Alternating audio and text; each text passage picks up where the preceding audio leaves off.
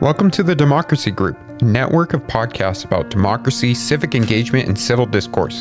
In this feed, you will find a sampling of episodes from our podcast in the Democracy Group, as well as recordings from our events. If you enjoyed this podcast, then please visit democracygroup.org to find more like this. Now let's get to our featured episode.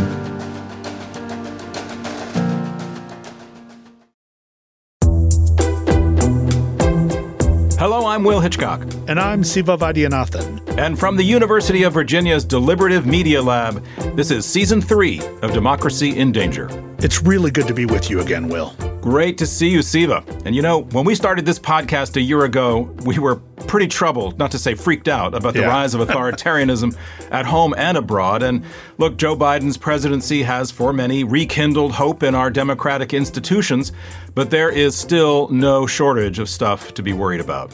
No doubt. I mean, look at what we've been gripped with over just the past month. I mean, we've had this tumultuous exit of U.S. troops from Afghanistan. Americans and people around the world have watched in dismay as the Taliban has reclaimed control over that country after almost 20 years of war, this forever war, as a lot of commentators have called it. The Americans betrayed us. President Ghani betrayed us too.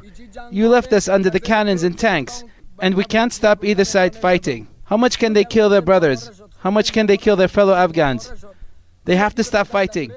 And Forever War does seem like an apt name. So Brown University has run this program, the Cost of War Project. They've been tallying up the costs of the wars in Afghanistan and Iraq and elsewhere since 9/11. And they tally it both in lives and in dollars. And the numbers are staggering. Something like 930,000 people killed, $8 trillion spent by the United States on warfare and security all over the world. Millions of people have been displaced. Thousands of refugees trying to flee these war-torn zones. And we just keep coming back to this question, which is, how did we let this happen? Call to arms from the U.S. Commander-in-Chief in the treaty room at the White House. The battle is now joined on many fronts. We will not waver. We will not tire. We will not falter. And we will not fail. Yeah, how and why, right? And, look, there's all these lives and all these dollars, and then there's the costs that you can't tally, that don't come up on spreadsheets. You know, the dramatic upheaval in our political culture that was unleashed in the reaction to the attacks of September 11th, 2001. And how the U.S. government and how the U.K. government and how other governments responded, we've assembled this global surveillance state. This, to me, has been, especially since 9/11, a classical example of sacrificing liberty for safety and security. We have fostered the militarization of domestic policing at a rate just unforeseeable just 10 years earlier than that. It was confrontations like this last week, heavily armed police battling protesters, that led President Obama to question whether local police across the country really need and are trained well enough to use billions of dollars worth of military-style equipment acquired through several federal programs. We've had this paranoid collapse in faith and reason. We've had the spread of conspiratorial thinking. And we were getting ready for a big celebration. We were winning everything, and all of a sudden it was just... That's why we have someone with us today who has knitted all this together and thought deeply about it. Absolutely. So Spencer Ackerman is a Pulitzer Prize-winning investigative journalist and author of the new book, Reign of Terror: How the 9/11 Era Destabilized America and Produced Trump. We've invited Spencer to help us launch this third season and reflect with us a little bit on the domestic impact of the war that we've been in for so long. Spencer, welcome to Democracy in Danger. Thank you, Will. Thank you, Siva, for having me. Spencer, let me just ask you to talk a little bit about your own experiences in covering the forever wars. You've been in the field. You've reported from Afghanistan and Iraq. Just, give us and our listeners a little flavor of what you saw, what you have reported on, and in particular, how much of this still stays with you? Do you still think about it late at night? What has been the impact of the forever wars and covering it on you? That's a heavy question. I've seen dogs in packs walking through the streets of Baghdad in March of 2007 at the beginning of the surge. And along the roads, either on the roads themselves or pulled to the medians or pulled to the sides of the roads, are the burned out husks of cars that have exploded or cars that have burned up. And you see the dogs going from car to car, sniffing to eat the corpses that remain on the streets. The only real incident of battlefield heroism that I've seen occurred, and I write about this in the book, in eastern Afghanistan in 2008, when a American platoon sergeant stopped the Afghan police from looting the house of a bunch of middle-aged to elderly women who would have been entirely defenseless. And stopping this theft meant that this platoon sergeant was functionally setting back his missions. But this person instead saw the war in that moment for what it was, an opportunity for theft, an opportunity for brutality, an opportunity for domination, and refused to be silent and acquiesce in that moment. And that was heroism. And on his next tour in Afghanistan, he was killed in action. So those are things that I take with me in the War on Terror. I take with me also the look in the eyes of Guantanamo detainees, seethed with the understandable contempt and hatred that anyone would feel to their jailer, let alone a foreign jailer. And, I've also seen the ways in which people placed in situations of unbelievable stress exhibit the most human of emotions, which is complete faith and solidarity in one another. And that is something that I think the War on Terror was unable to kill. Yeah, but at the macro level, it all seems so futile.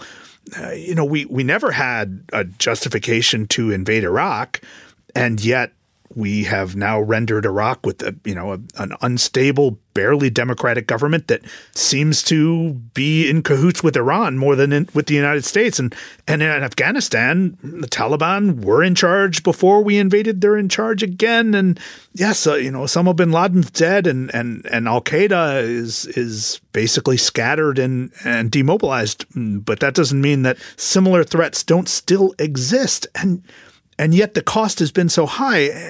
I'm really interested in the path of how we moved from being so sure of ourselves 20 years ago to being so shaken in our faith and trust, in our ability to actually execute anything good and grand, right? So you yourself went through a bit of a conversion. You wrote in your book that you had swallowed that red pill after 9/11, and that, of course, is a reference to the movie The Matrix, right?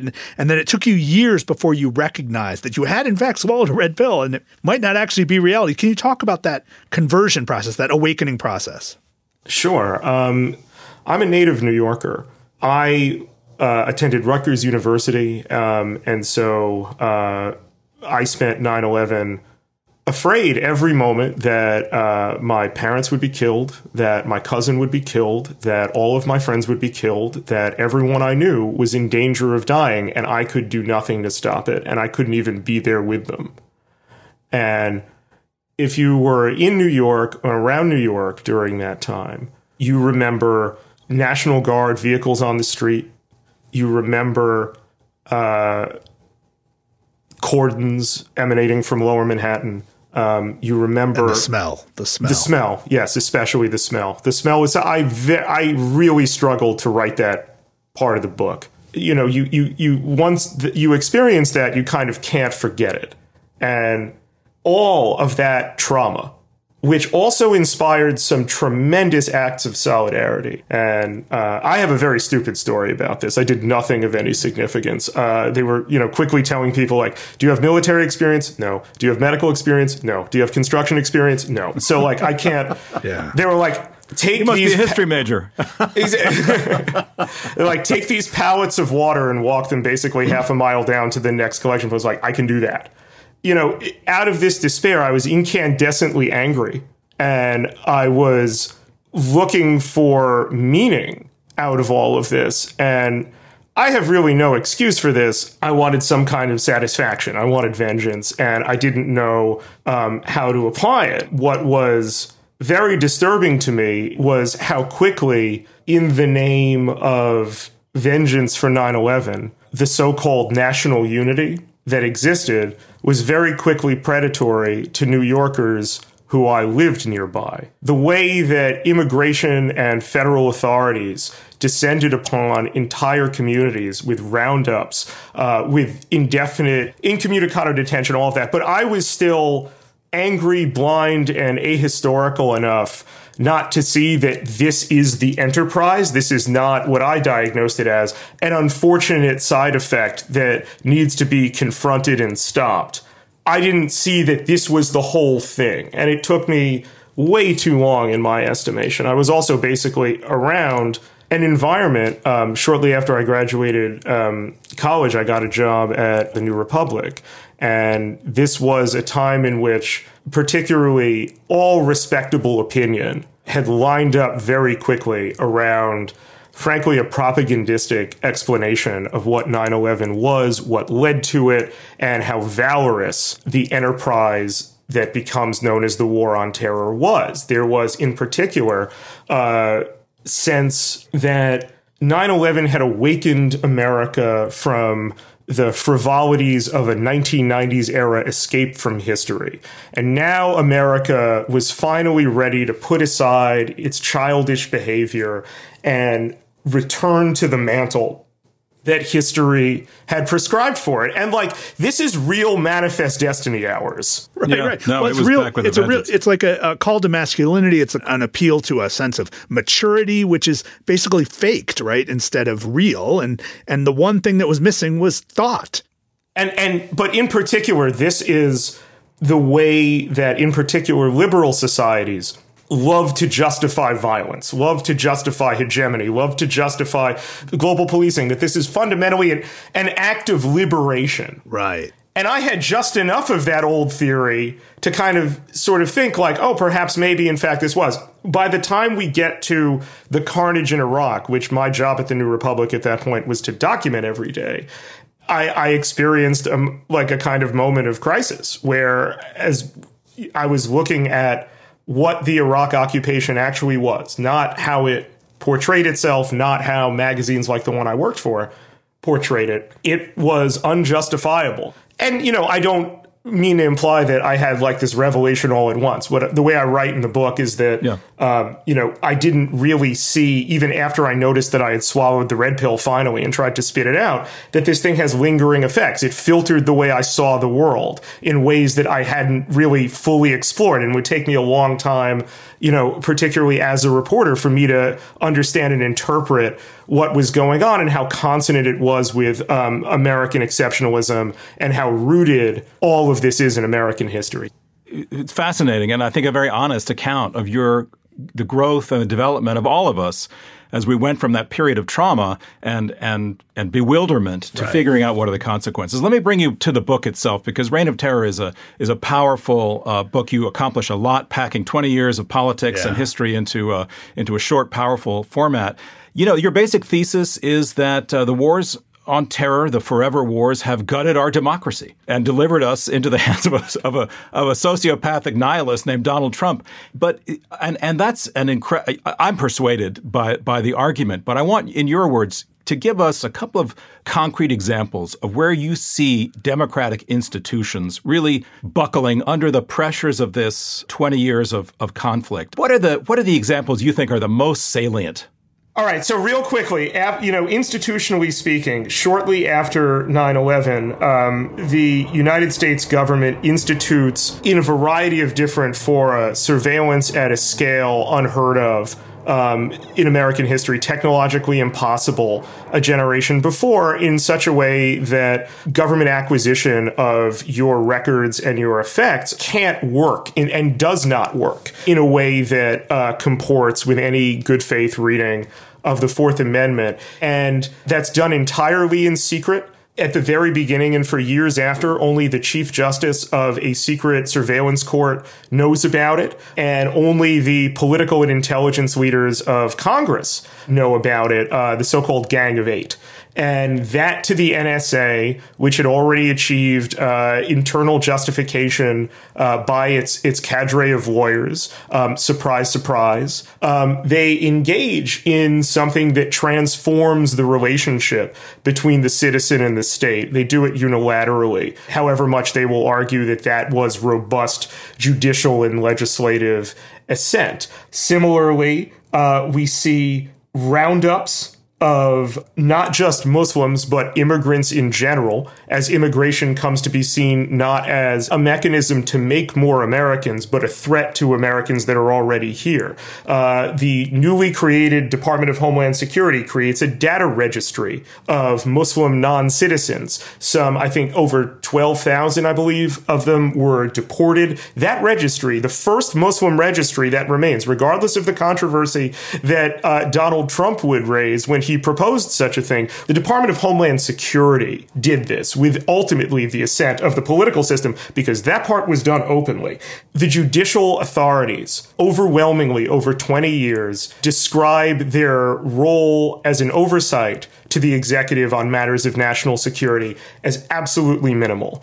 The courts, up to and including the Supreme Court, typically assent to the hollowing out of all of these traditional understandings of constitutional rights that prevent indefinite detention, that prevent overbroad surveillance. Typically, they agree to these things and at times will trim them around the edges, but leave the enterprise there. And that's combined with what I would consider a usurpation under Barack Obama of the judicial powers under Article 3, where an internal process known as the disposition matrix, with justification from a quasi-judicial panel inside the Department of Justice known as the Office of Legal Counsel, throttles who lives and who dies. They establish the precedent that if the CIA, or I guess in other cases it would be any law enforcement or intelligence authority, just promises with a pinky swear that it's simply too hard to catch an American citizen who they believe is dangerous, they can be executed with a drone strike. I would submit to you that as long as that architecture is there and that precedent set by a Democratic president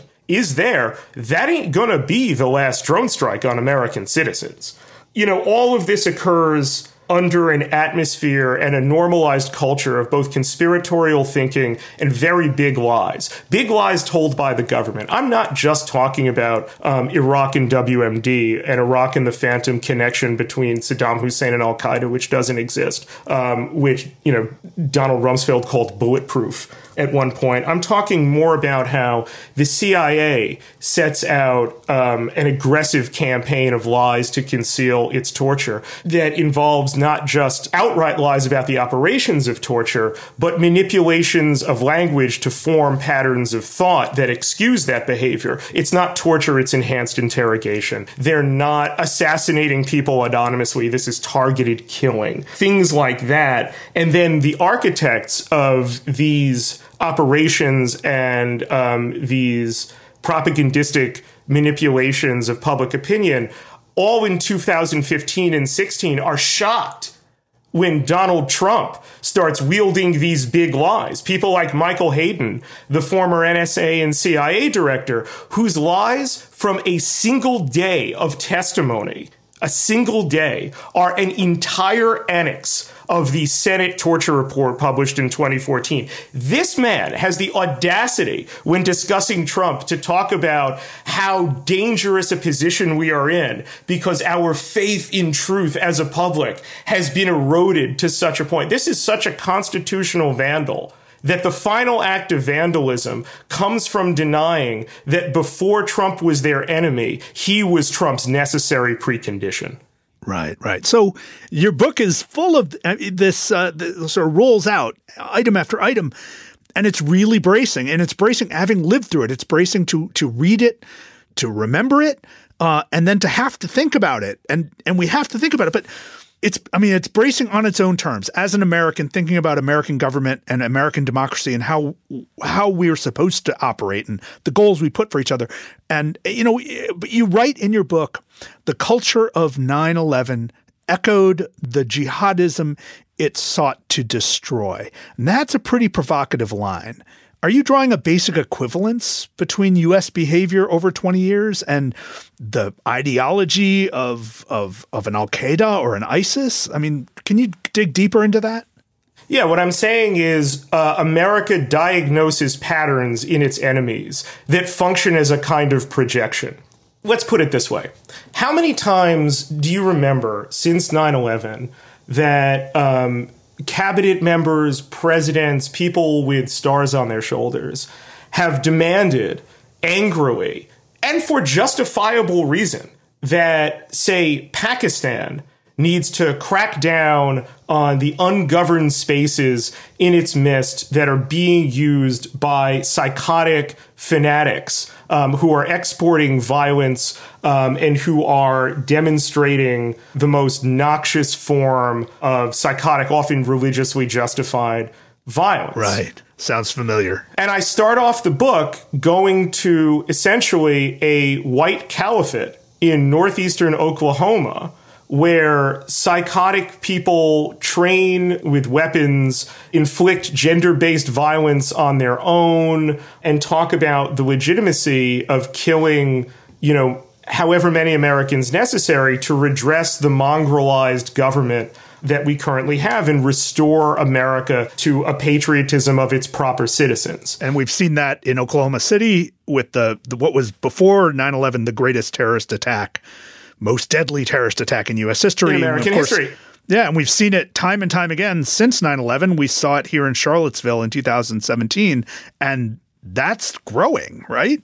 And what I'm getting at is that one of the crucial things that America does after 1995, after Oklahoma City in 1995, is that it doesn't construct a war on terror against white people. It only constructs a war on terror against non-white people. And I think that is a real important point to understand. And we can trace what the war on terror really is by looking at that. And we can accordingly understand how America shelters its own very indigenous forms of terrorism and doesn't understand them to be terrorism. Think about how many times you've heard people like George W. Bush talk about evildoers and bad guys and so forth.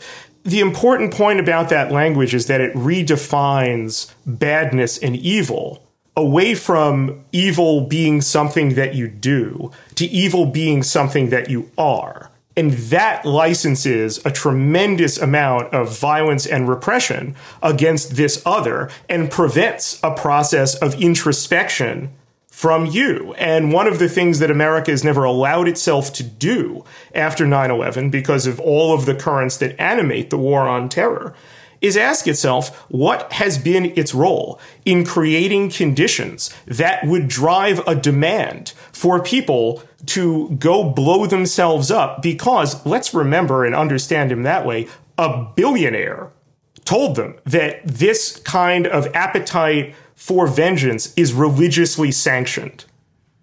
Yeah, I think one of the things that you're helping us do is bring the war home. So there's a war out there, but then there's the way in which the war warps our political discourse, our language, and indeed our policies. And the one policy area that I wanted you to reflect on a little bit is immigration. So we've done a number of interviews with authors on the history of immigration in the United States. It's a very sordid tale, but the last 20 years have been among the most sordid chapters. How do you articulate the relationship between the war on terror as an external phenomenon and what amounts to a kind of war on immigrants inside the United States during the last 20 years? So, the hijackers come to the United States legally.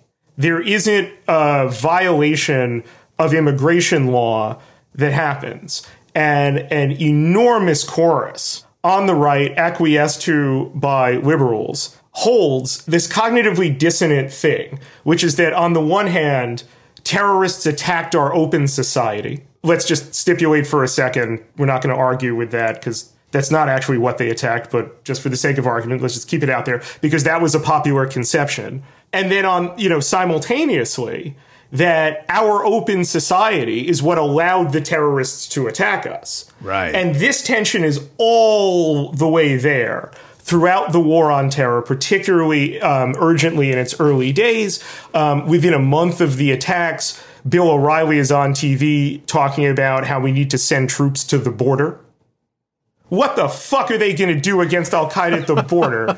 What this tells you is that this isn't a reaction to Al-Qaeda. This 9/11 is understood as a far more civilizational threat that allows opportunity for an extant politics of nativist repression to come storming through the gates and use the opportunities provided by 9/11 to transform government functions into an apparatus of immigration persecution. And that's what happens. That's when the roundups begin. And just to say one more thing about this, because you asked, like, how exactly did we get from 9/11 to Trump?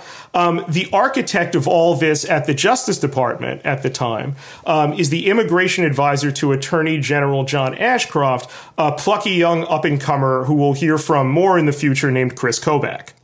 Yeah. Well, so let's bring us up to the present, because right now the president of the United States is the most establishment figure we have ever had, maybe since George H.W. Bush, right? This is a man who has been in every room, in every meeting, has heard every argument from within the narrow cone of establishment foreign policy discussion. That's who we have right now. And there's a certain trustworthiness to that. There's a certain predictability to that. There's a reason that we might sleep better at night because he's not one of the crazies. But how much responsibility should we put on all of those senior smart people who worked for George W. Bush and then worked for Barack Obama, including Joe Biden, and now who work for Joe Biden? Where do we go from here? How do we push at this very determined core of mainstream thought? There has to be an honest reckoning with the war on terror. There has to be an honest reckoning with who did what. There has to be, Joe Biden is such an establishment figure and has been around for so long that I have interviewed him. Like, this guy would talk to absolutely everybody. We've seen lots of different aspects of Joe Biden, someone who I think would be the first to acknowledge that his public career is filled with, perhaps he wouldn't use these terms, but like really disastrous missteps, from the crime bill to the Iraq war to the Patriot Act. I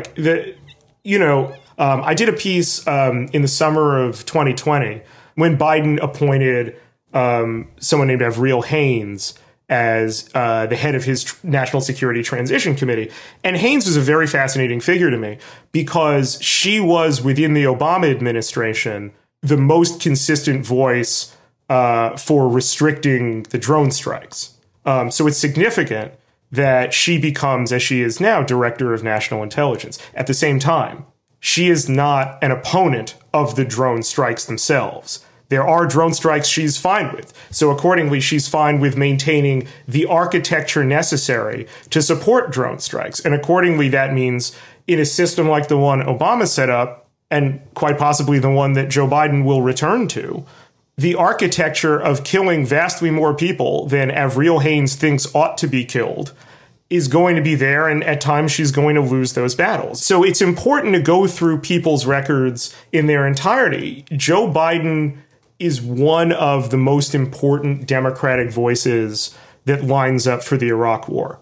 Biden acquiesces to this war because he's afraid of the politics after 9/11, and he remembers as well the politics that lined up against him and also against John Kerry when they voted against the 1991 Gulf War. Right. But I mean, let me just ask you this one question because we're going to run out of time.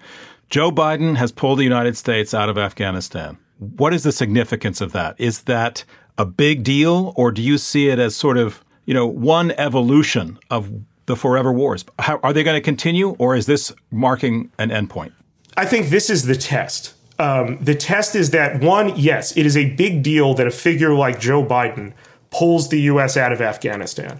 Joe Biden is the one who did whatever brought him to that point, has the wherewithal and the courage to stand up to an atmosphere distinct within elite political circles like the ones that he has traveled in for 50 years that says America cannot accept losing a war. America would prefer the indefinite maintenance of a failed war to the conclusion of an apparatus of death and destruction and immiseration, and he's paying for that.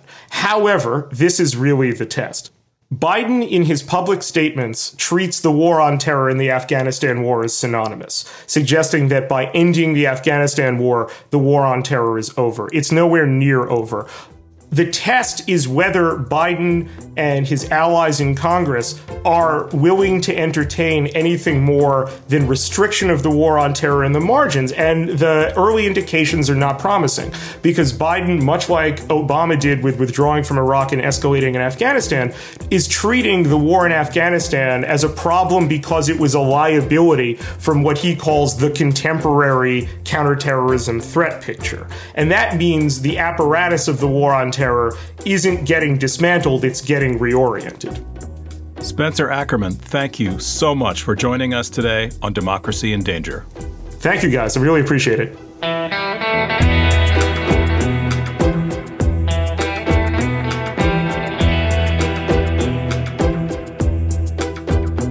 That was Spencer Ackerman, an investigative journalist.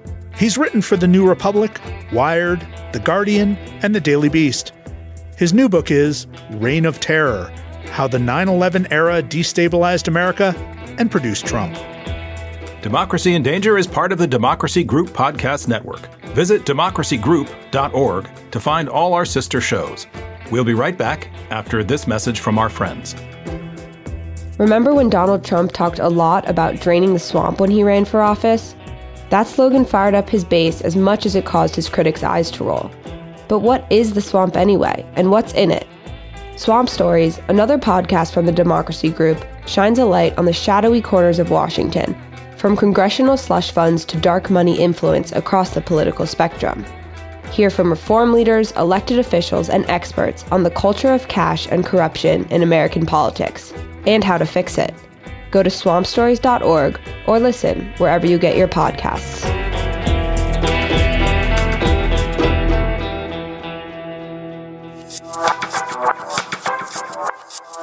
Siva, Spencer Ackerman brought back a lot of emotional moments in our lives of the last 20 years.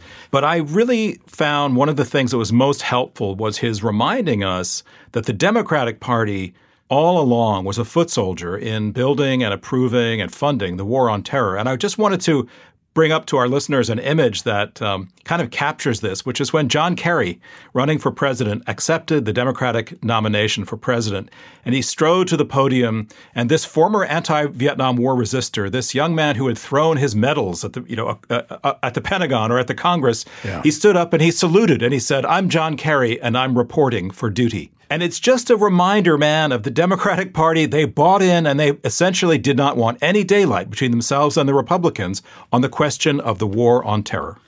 You know, that said, there was strong and vocal opposition within the Democratic Party against specifically the invasion of Iraq, although not the invasion, occupation, and long-term presence in Afghanistan, which seemed to have pretty broad support across both parties. Now, you know, still, we're stuck with the political culture, a political culture in which in those 18 to 24 months after the attacks of 9/11-2001, it was impossible to mount a sustained, systemic, reasonable, reasoned, informed argument that perhaps we shouldn't do everything we're capable of doing at this moment, that perhaps there are wiser paths and courses of action.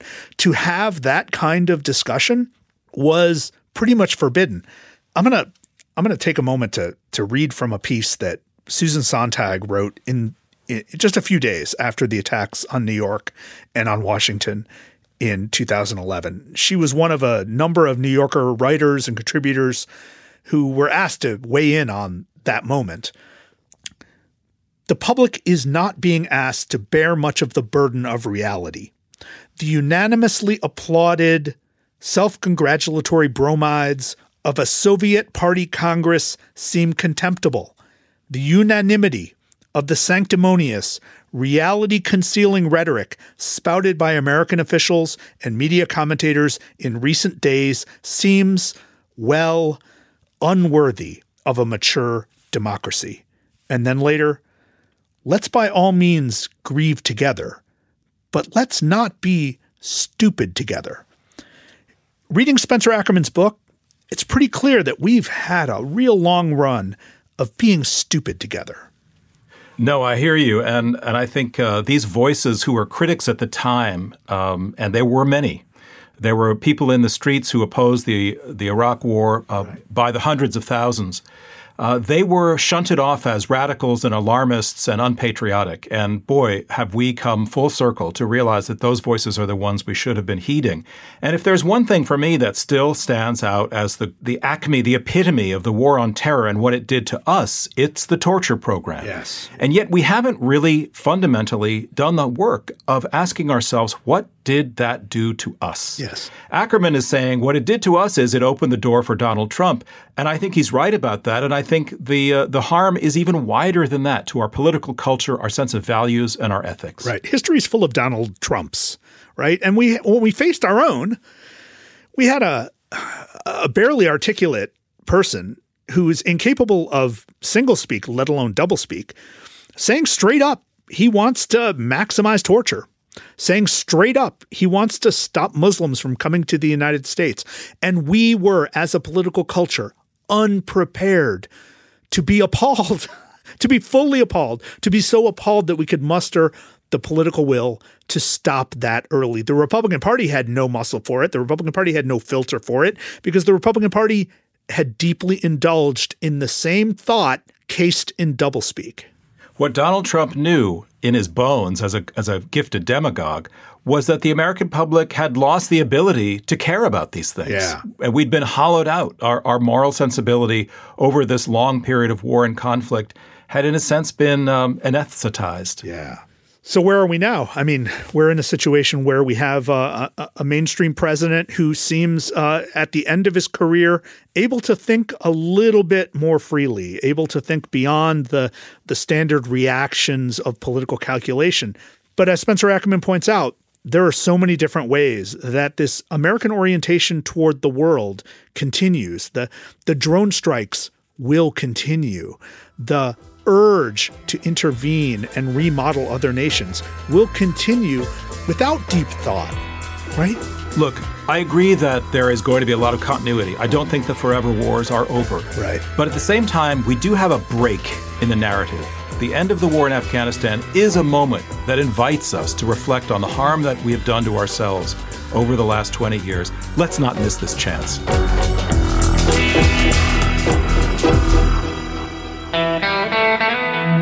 That's all for this episode.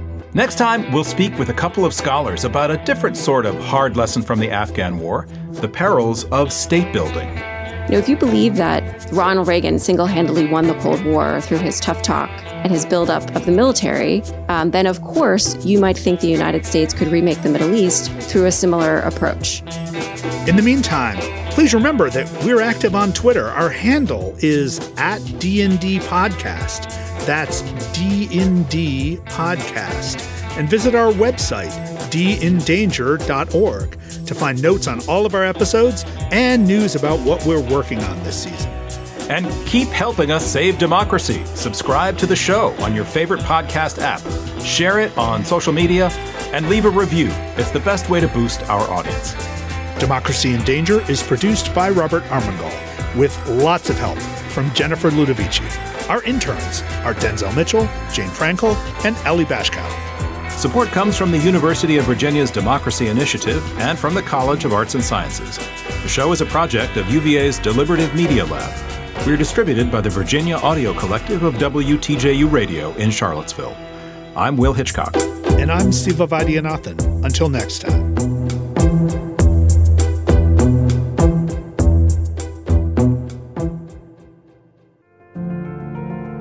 Thank you for listening to this episode from the Democracy Group. If you want more podcasts like this, then visit democracygroup.org. There you will find our events, topics, and a newsletter as well. So head on over to democracygroup.org.